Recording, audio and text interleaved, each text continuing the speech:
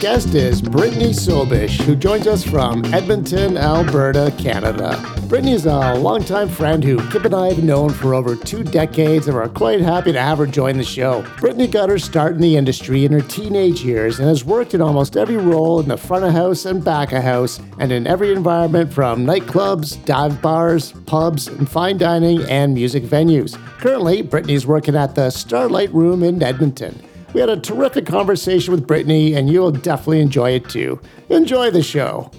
Welcome to another episode of the Industry Podcast. I'm your host, Kip. The producer is Dan. What's happening? I'm just hanging out, being awesome as always. I saw that coming. Yeah. The weather's nice, so I can't really complain. Yourself, how are things going with you? How are the bars? Well, they were shit this weekend, so... Well, must be the ownership. Fuck them, yeah. That's what I'm getting. That's what I'm getting on the Reddit reviews. Yes, that's all me. Bars are cool. The owners are fuck. Yeah. Yeah. No, it's summer in Ontario, man. Nobody's around on the weekend, so True. all the business has gone to shit. And we just all white knuckle it till the fall. Or pray for rain. Nice. But if you were to be in Kitchener-Waterloo and you wanted to check out one of the bars that I own, please do come soon. Sugar Run is the speakeasy downtown Kitchener. Uptown Waterloo, Babylon Sisters Wine and Spirits Bar. That's at Sugar Run Bar on Instagram, at Babylon Sisters Bar on Instagram if you want to check out what events we have coming up. And then the new spot is the Argyle Arms in Preston, Ontario at Argyle_Arms_2023. So come check out those places if you are in the Tri-City area. July 22nd, we're actually having a grand opening parking lot party at the Argyle Arms, sponsored by Wellington Brewery and Anyone Spirits. So you're going to want to come check that out. We're going to have live music. We're going to have a cornhole tournament. And I think that's just a game where you throw a beanbag, or otherwise I'm going to be very surprised about what happens with this thing. You're in for a surprise, buddy. Good luck. Okay, so that's July 22nd, Saturday. It starts at 2:00 and it goes till everyone's drunk. 2:15. If you're coming. Yeah. I'll be drunk before I get there. Yeah. Well, that'll be great. Yeah. Actually, our old friend Cam's going to run the tournament. Oh, is it? The cornhole tournament. Oh, my God. You just heard the voice of our guest who's going to be joining us in just a second. That's our old friend, Brittany Sobisch, who also knows, of course, our friend Cam. But she's going to be coming along in just a second. Before we get to her, we should mention that if you want to be a guest on the show, like Brittany did, you can email us at info@theindustrypodcast.club, or you can DM us at The Industry Podcast on Instagram. That's where you'll find the amazing artwork done by Zach Hanna at zachhanna.co for all your graphic arts needs. Big shout out, as always, to Zach for all the work he does for us. And what else? Subscribe, rate, review. Yeah, that'd be great, actually. That always helps out. So if you could do that, it just takes a couple clicks. That would be wonderful. Yeah, it really doesn't take that fucking long. Yeah, and it's not like this word commitment required. So whatever the hell that word means. Yeah, you don't even have to listen to it. Just subscribe. That's true. All right, enough about us. Our good old friend, not old in age, but old in how long we fucking known her, Brittany Sobisch. How are you? I'm good, guys. How are you? Doing wonderful. Thanks for coming on the show. Definitely appreciate this. So stoked to be here. This is hilarious to me. Yeah, it's fun. So we haven't seen you since you moved out west for some reason. You were telling us right before we started recording that you decided to move to Edmonton for reasons no one can comprehend. So I had family who used to live in Edmonton when I was growing up. My cousins lived there, so we would go there all the time. And I don't know why you're there. That's fair. Like most of my unthought out decisions, I'm happy that I'm here. But like I said, not thought out. But it's good. It's the change that I needed. I mean, Toronto was my home for so long, and this is just a new adventure, and I'm stoked to see what happens. And your sister lives there. My sister does live here. Yeah. And what does she do? She lives here. Oh, okay. Good enough. All right. No, my sister's about to get married. We're vastly different. Yeah, she's getting married in August. She runs a house. She's got a banking company, and she is the exact opposite of me, which is both a good thing and a bad thing. Oh, it's funny. I'm a pretty opposite to my brother as well. So him being a minister. Oh.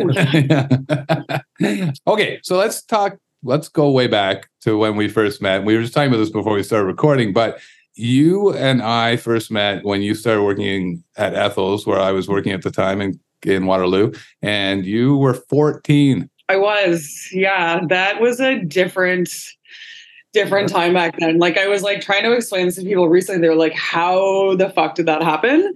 And not in a bad way, but I just remember being a kid and being at Ethel's with my parents, which seems like, Jesus, another lifetime ago. But I just remember being on the patio with Glenn one day and then being like, oh, you need a dishwasher. And I just said yes to it. And I mean, I remember leaving like my last baseball tournament when I was still in grade 8 when I worked my first shift there. Which I hope for legal reasons no one's getting in shit for this. But yeah, it's just I started and I just didn't look back, I guess. It is what it is, yeah. Yeah, so you started, so I'm going to try and remember because this was fucking 20 years ago. But you started dishwashing and then you were cooking for a little while as well, right? Yep. And then you started doing the bar running thing? That's exactly it. So what happened was, I guess I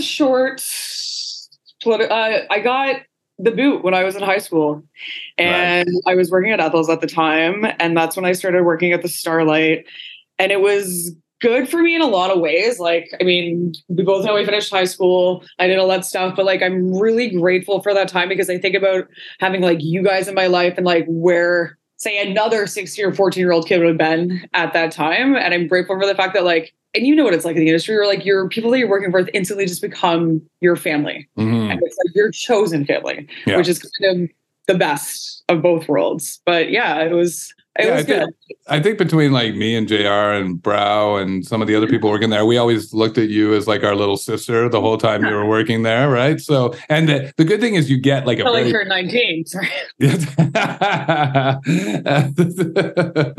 But like you get what you get is like the protectiveness of like because the other thing about working in the industry is people get really protective of you as well. Yeah. So that's probably, and like you said, it's a good thing to have when you just been kicked out on your own, right? No, 100%. And there's like a lot of things that I'm really, really grateful for. Like, I mean, God, I remember, even just like living with Vinny and JR and then Christina. And I'm like, I've been thinking about a lot like the last couple of weeks and we decided to do the podcast, but like, I'm so grateful for all of those relationships and how that like influenced me in my life and decisions that I made, some good, some bad, but like where I would be outside of that if I didn't have that at the time, if that makes sense. Yeah. So were you working at Ethel's and Starlight at the same time? Yeah, I had 3 jobs when I was in high school. Yeah. What was the third one? Beat Goes On. Oh, Beat Goes On. Right. I forgot you worked there. So Beat Goes On, for people who don't remember how you used to get music, was like a used record and cassette store and CDs, right? Yeah. Yeah. They're still around. Why? They kept a couple of locations at video games. Are you serious? Oh, video games. Yeah, video games. And memorabilia. Oh, that's what it is. Okay. So, yeah, video games and memorabilia. So they do a lot of that stuff. And CDs still, too. And records, so they got a little bit of everything, but they kind of focused a little bit more different. Very interesting. Yeah. I mean, I don't have a CD player, but I have thousands of CDs from when I worked there. Well, do you have any interest in buying into a Beat Goes On franchise right now? I'm going to bring my dad. Actually, that's a new pleasure. I guess that's stunning to me that place still exists. Maybe talk to us a little bit about like being that young and growing up in the industry, basically, and how things changed for you as you got older. Like you said, moving from 14 to 19, 20, whatever.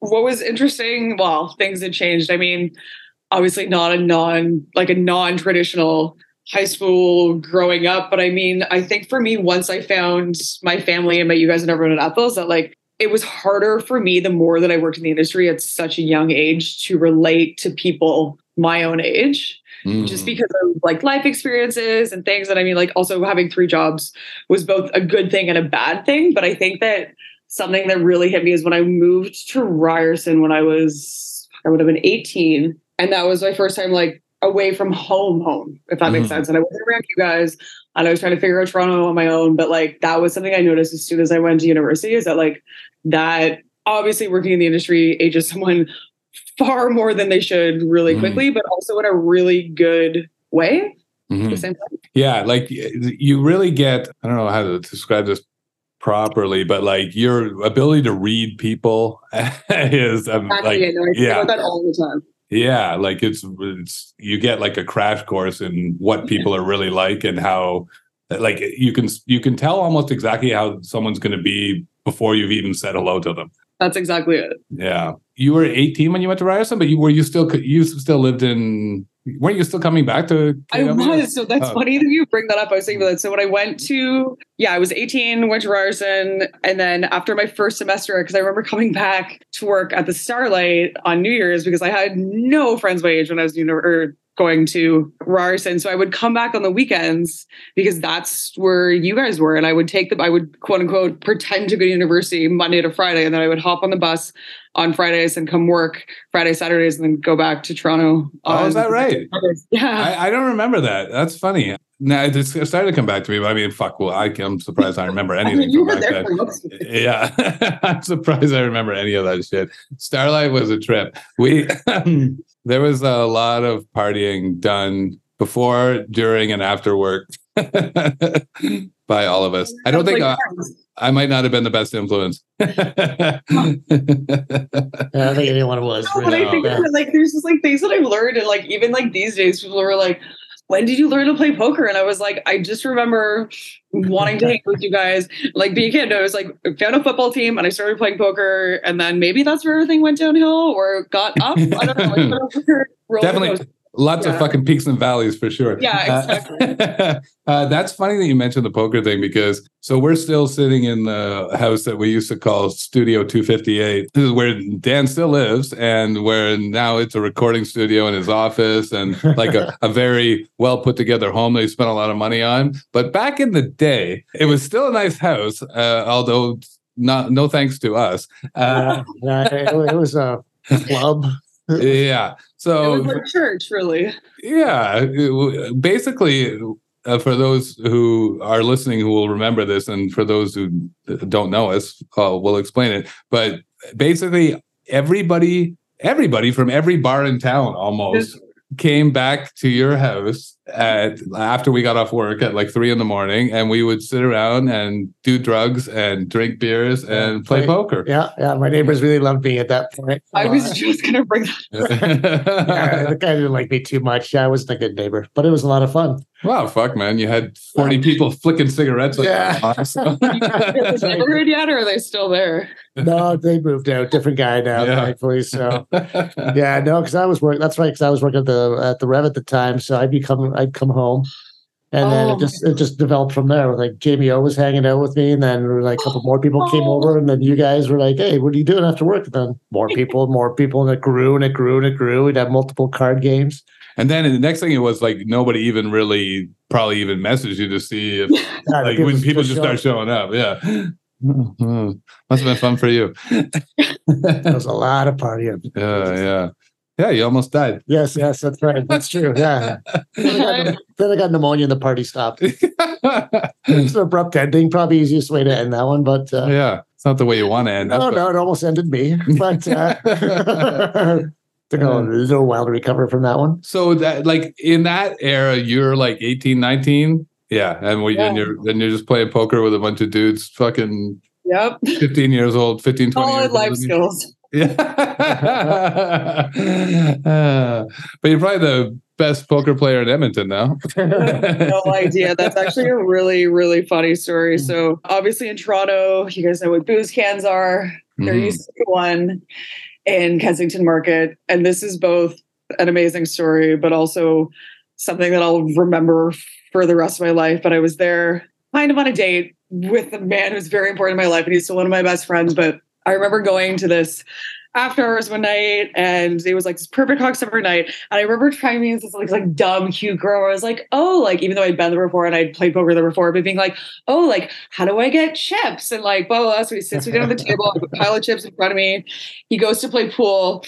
And I actually recently, in the last couple of years, found out that I was playing against guys that I actually knew. And it was one of those games where I was I was just being such a fucking asshole and pretending to be a dumb fucking girl. And then all of a sudden I'm up $2,000 or $3,000 and my buddy comes back and I'm like, let's get fuck out of here. Let's leave. And he looks at me, and it's actually a really, really solid thing that a man's ever done, because most people would tell me what to do or drive me out of there and all these things. And all I remember him doing is giving me his vest and his ring and going back to play pool as I finished playing poker. But then, when you're trying to leave the fucking game and you just keep fucking winning and winning and winning, and you're trying to throw it away. I don't remember what happened when we left, but I just remember leaving. But it was one of those games where you just finally wanted to leave and you couldn't go, but it ended well. That's hilarious. So when you moved to Toronto, when did you move to Toronto? Well, I guess you obviously moved to Toronto to go to university, and then you just stayed when you graduated, or? No. So how do you not remember that? So what happened? I can't remember shit, Brittany. No, so here's what happened. So I went to university for a year, did not do well at all. I came back and worked my first summer at Ethel's serving, which was both a good thing and a bad thing. And then I fell in love with a boy in a band and ended up staying longer than I should have. Oh, right. Now it's coming back. Yeah, exactly. And then classically, that blew up because it's my life. And then I moved back to Toronto. I'd say it would have been my years and my time I was little. I want to say like maybe 21, 22 is when I made the official move. Okay. Yeah. And where were you working? So it's funny that, so we always ask people to send us a bio so we have some sort of an idea of like how to move the conversation along. But reading yours, it's like funny. It's like, because I didn't see you obviously for a long time after you moved to Toronto. I remember a couple of times running into you when I was in Toronto or whatever. Oh yeah, when I remember tackling you on the street one day with John. Yeah. But I didn't realize you worked as a bathroom attendant. Tell me about that. Oh, this is funny. And this is like a right place at the right time kind of situation. But I remember being outside of one of my classes, my first semester, and especially after working in bars and knowing everyone in Waterloo for so long, it was really hard for me to try and find a job in Toronto when I first moved there because one, I was still 18 at the time, so I couldn't legally serve. And I just remember being outside of my class one day and I randomly just started talking to this girl and she told me that they needed bar backs. And this club used to be called Sea Lounge. It was on Wellington. And I remember like being so broke at the time and like spending my last cash to go and apply for this job. And what they needed for the first couple of weeks, it was in September and it was during TIFF, is they like, and I don't even think this is still a job anymore, but they needed me to be a fucking bathroom attendant. So on one side of me, there's this girl doing makeup. On the other side, there's this guy doing massages. And then there's me at 18, just like trying to fucking hand out like shit to people in the bathroom, like not even knowing what I'm fucking doing, but also just being grateful that I had a fucking job. But also like, it's an insane thing to think about that this is actually, I was about to remember that era for a while at every club? But every fucking club. It was so annoying. Like I there was a stretch where I just wouldn't wash my hands because it cost me $15 to take a whiz every time. Right. Well, so what I used to, I was in there. well, I used to like go in. I'd be like, I'd hand the guy $20. And I'd be like, just remember me because I don't want to have to go through this every fucking time that I have to take a pee or do a line. Yeah. and inevitably I would come out and the guy'd be like, looking for a tip again. I'm like, dude, we just had this conversation. But you were one of 150 dudes. Exactly, doing the same thing. Yeah. But I mean, how many of them had neck tattoos? It's at least probably everybody. Actually, that's a good point. Does that job literally not exist anymore? I've not seen no idea. Rumor has it, and I haven't been to a strip club since. Actually, that's not true. I've been to a strip club since I've been here, but I think maybe at like clubs and shit like that. But like it's like a regular thing. Like there's. Like I wonder if COVID would have had some fucking effect on that, I would imagine. Right? Oh, yeah. Yeah, because you don't want people touching you. Yeah. I mean, I don't really want someone following me in the bathroom when I'm there anyway, let alone trying to wash my hands. That's true. Yeah. So what a weird job. Yeah. How are the tips? Amongst many. How are the tips doing that job? I don't remember, but I remember making friends with the girl that was doing makeup. And the guy beside me, and basically what we would probably do is, and let me say, it was called Sea Lounge for a fucking reason, but we would just, like there were like little bar values. So we were like leaving work and my hair and my makeup would be perfect. And we thought no money, but it was fun. That's crazy. I honestly had never known that you did that job. So when did you finally crack a bar job in Toronto? So when I finally moved back to Toronto for the first time after school, I ended up getting a job at this restaurant called The Waterfall in Kensington Market, and it was an Indian restaurant. And I started there. I remember getting a job actually before I even had a place to live. But as someone that was new to Toronto, I basically was living in like a very cheap, very room rented. Like I basically lived across the street from Sneaky D's, was working in Kensington Market, and then everything kind of unfolded from there. I hated the job, but when I finally decided to quit and get up and I had to like go and hit the streets, because that's still a thing that people did at the time, hitting my resumes. What I ended up doing after that is pretty crazy, because I ended up actually getting a job working for Suser Lee, which is one of the wildest jobs that I've had. And if you guys know, then yeah. I don't know about that. Yeah, he's a big time chef. Okay. Chef, yeah. Yeah. He was one of the top chefs for a long time, and then he translated that to transition to a TV career on the Food Network. Yeah, you got it. Consultant. Oh, okay. So, he actually had a restaurant with Drake for a while, Frings. Yep. Oh yeah, I know about that one. Yeah. So, okay, so and what was that restaurant called? It was called Lee, and it was one of those places at the time where like, if I knew that I was applying there, I definitely would have applied there. But like me, early 20-year-old kid, so we're like handing out my resume, and I saw that this guy someone was like sweeping the patio, and I asked if they were hiring.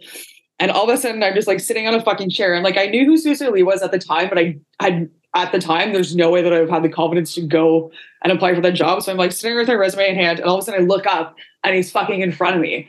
And it was one of those moments, and it's actually been really important to me since that, because I just remember like, when you go to an interview and you're like, there is no fucking way I'm getting this. And you're just the most relaxed and you don't give a shit. Yeah. And you actually have a fucking job.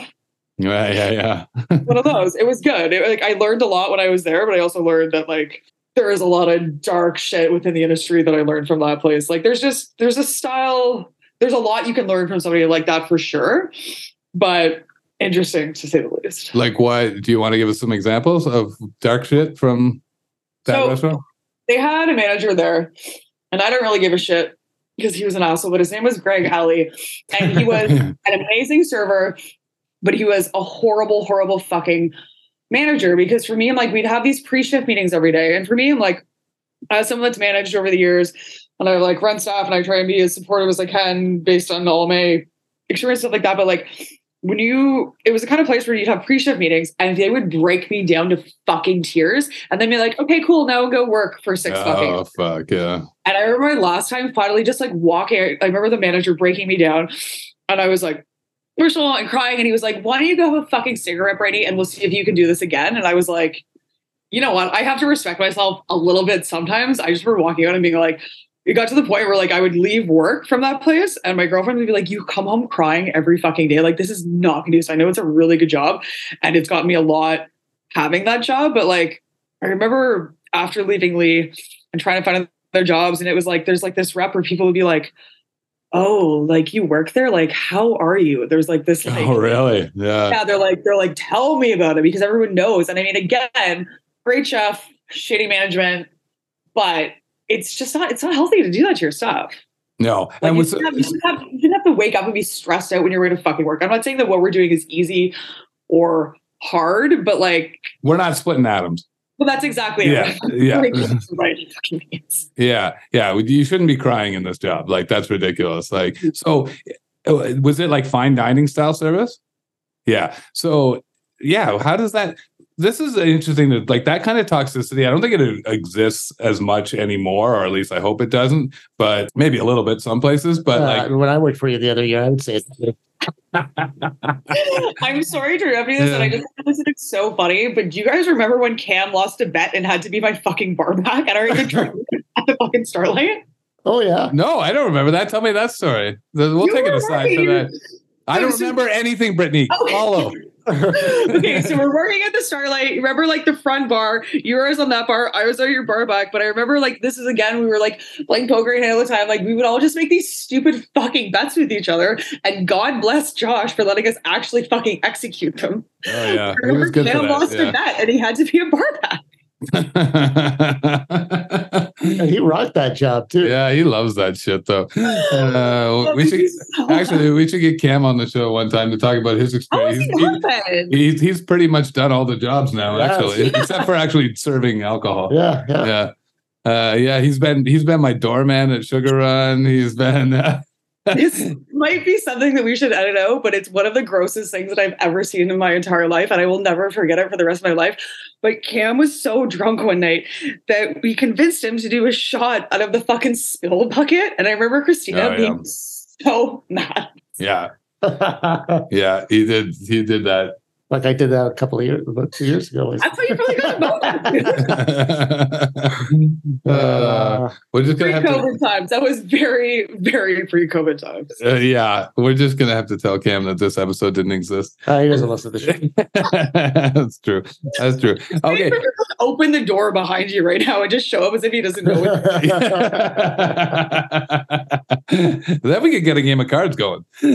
Exactly. Okay, so getting back to that, I just like talking about that toxicity that existed in that restaurant. Like, I totally agree with what you're saying. It's like, how is that like putting your staff in a position to succeed on a night? Like, you're breaking them down like that. I'm just very curious about like why anyone ever thought that was a way to handle staff. It's not. And there's been a lot of changes within that, obviously, over the years. But I mean, I also think, and not to be this girl, but I mean, in such a heavy male dominated, like chef, aggressive, like it's just not healthy. And I mean, I know a lot of people that are really fucking destroyed and you can learn a lot from it. There's also still that massive like bro culture and these things still happen all the fucking time. Yeah, you still find it? Less in Edmonton, in Toronto a little bit more, but it's like the fucking rock star syndrome. I'm thinking about this all the time where it's like, everyone's like, oh man, this person works here. And they like kind of have to create this identity for themselves as being the bartender that say works at like the Bovine where I worked or at the Starlight with me now. And you just get caught up in this like almost like cartoon animated version of yourself working at these places to then try and fit into the new place you're working at to then appease your bosses, which is such bullshit. That's interesting. I never thought about that, but you're right. Like you almost become a product of the environment that you're working in, without it even being a conscious decision, or like, you know what I mean? Like that's fucking weird, but that's true because it definitely happens in kitchens all the time, right? Like if you are still working with like these Gordon Ramsay type idiots, right? Then that's the kind of kitchen, the style you grow up in, and you easily fall in line if you start working in a kitchen like that. Okay, so you did work at the Bovine. Where else did you work in Toronto? I did a brief stint at Taroni, which was great. I helped run their wine program for a bit, which was great because I thought for a brief moment that I was going to become a sommelier. And then I realized how much fucking work it is. Yeah, fuck that shit. Oh my fucking God. And something that I realized, and this is just, again, we were talking about earlier about like reading people, like I use this as a training tool and I tell people shit, but I remember having this woman one day at Taroni and she's like, okay, like what pairs well with this? So I was like, this is what I think pairs well with it. And it did. And I brought her a glass of red wine and she goes, I don't like it. And then I go, okay. And I'm just like, oh, this fucking stupid bitch. So I go and bring her another one. She doesn't like that. I brought her a third glass of wine. What the fuck do you think I brought her the first time? I brought her the first fucking glass and she lost her fucking shit over it. Oh, yeah. Well, it's just... It's bullshit. Yeah, it was. Exactly. Just get people what they fucking want. And it's like, even these days, even the past weekend, people are like, oh, like, what should I have to drink? I'm like, I don't know. Like, how do you make any fucking basic decision in your life? I'm like, what do you normally fucking drink? I mean, I can recommend and I can help you. I can guide you based on my preferences. But how the fuck do these people function in regular life? Well, and it's like, so much of that is complete horseshit. Like, I remember working at a place where this guy kept sending the bottles back over and over again. They're off. And I'm like, look, that's not possible. First of all, like, yeah. And like you don't, like, he was almost like he was clearly trying to prove a point, but that's not why you send a bottle of wine back, because you don't like it. Once the cork comes out of the bottle, you've purchased it, right? Like, it's like when you drive the car off the lot, you can't bring it back and say, I wasn't really feeling it. Like, so it's only if it's corked, right? Like, and he just kept sending them back over and over again. I'm like, you're just trying to be a dick, like, and not realizing that that's costing the restaurant money they can't afford. Well, that's exactly it. Like, I remember when this happened on time in Toronto, these guys, it was like an oil convention, and like all these like dudes that thought they were like cool shit were coming into the restaurant one day. And something that I did use as a good training tool in the future, because I was like, what am I going to fucking do? I can't sell this $450 bottle of wine by the fucking glass. So I just started tasting notes for all my fucking staff. And I was like, guys, this is what it tastes like. At least you can try and sell it now, because what the fuck else are you going to do it? At least you can try and share it and be like, this guy's an idiot, and then do it. Like, there's so many ways to like fix it, but also like people that do that shit, it's such bullshit.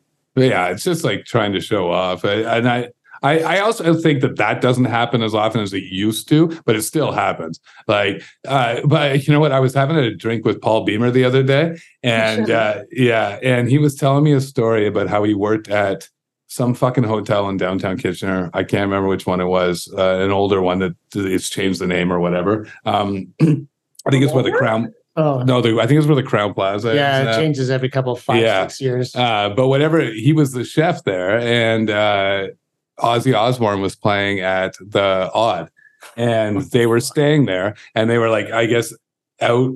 They ordered everything off the menu, and Paul was the only one working. So the waitress comes back, and she's like, they want everything on the menu, and then so he made everything on the menu, and then sent it to them, and then they sent it all back saying it was cold and not good.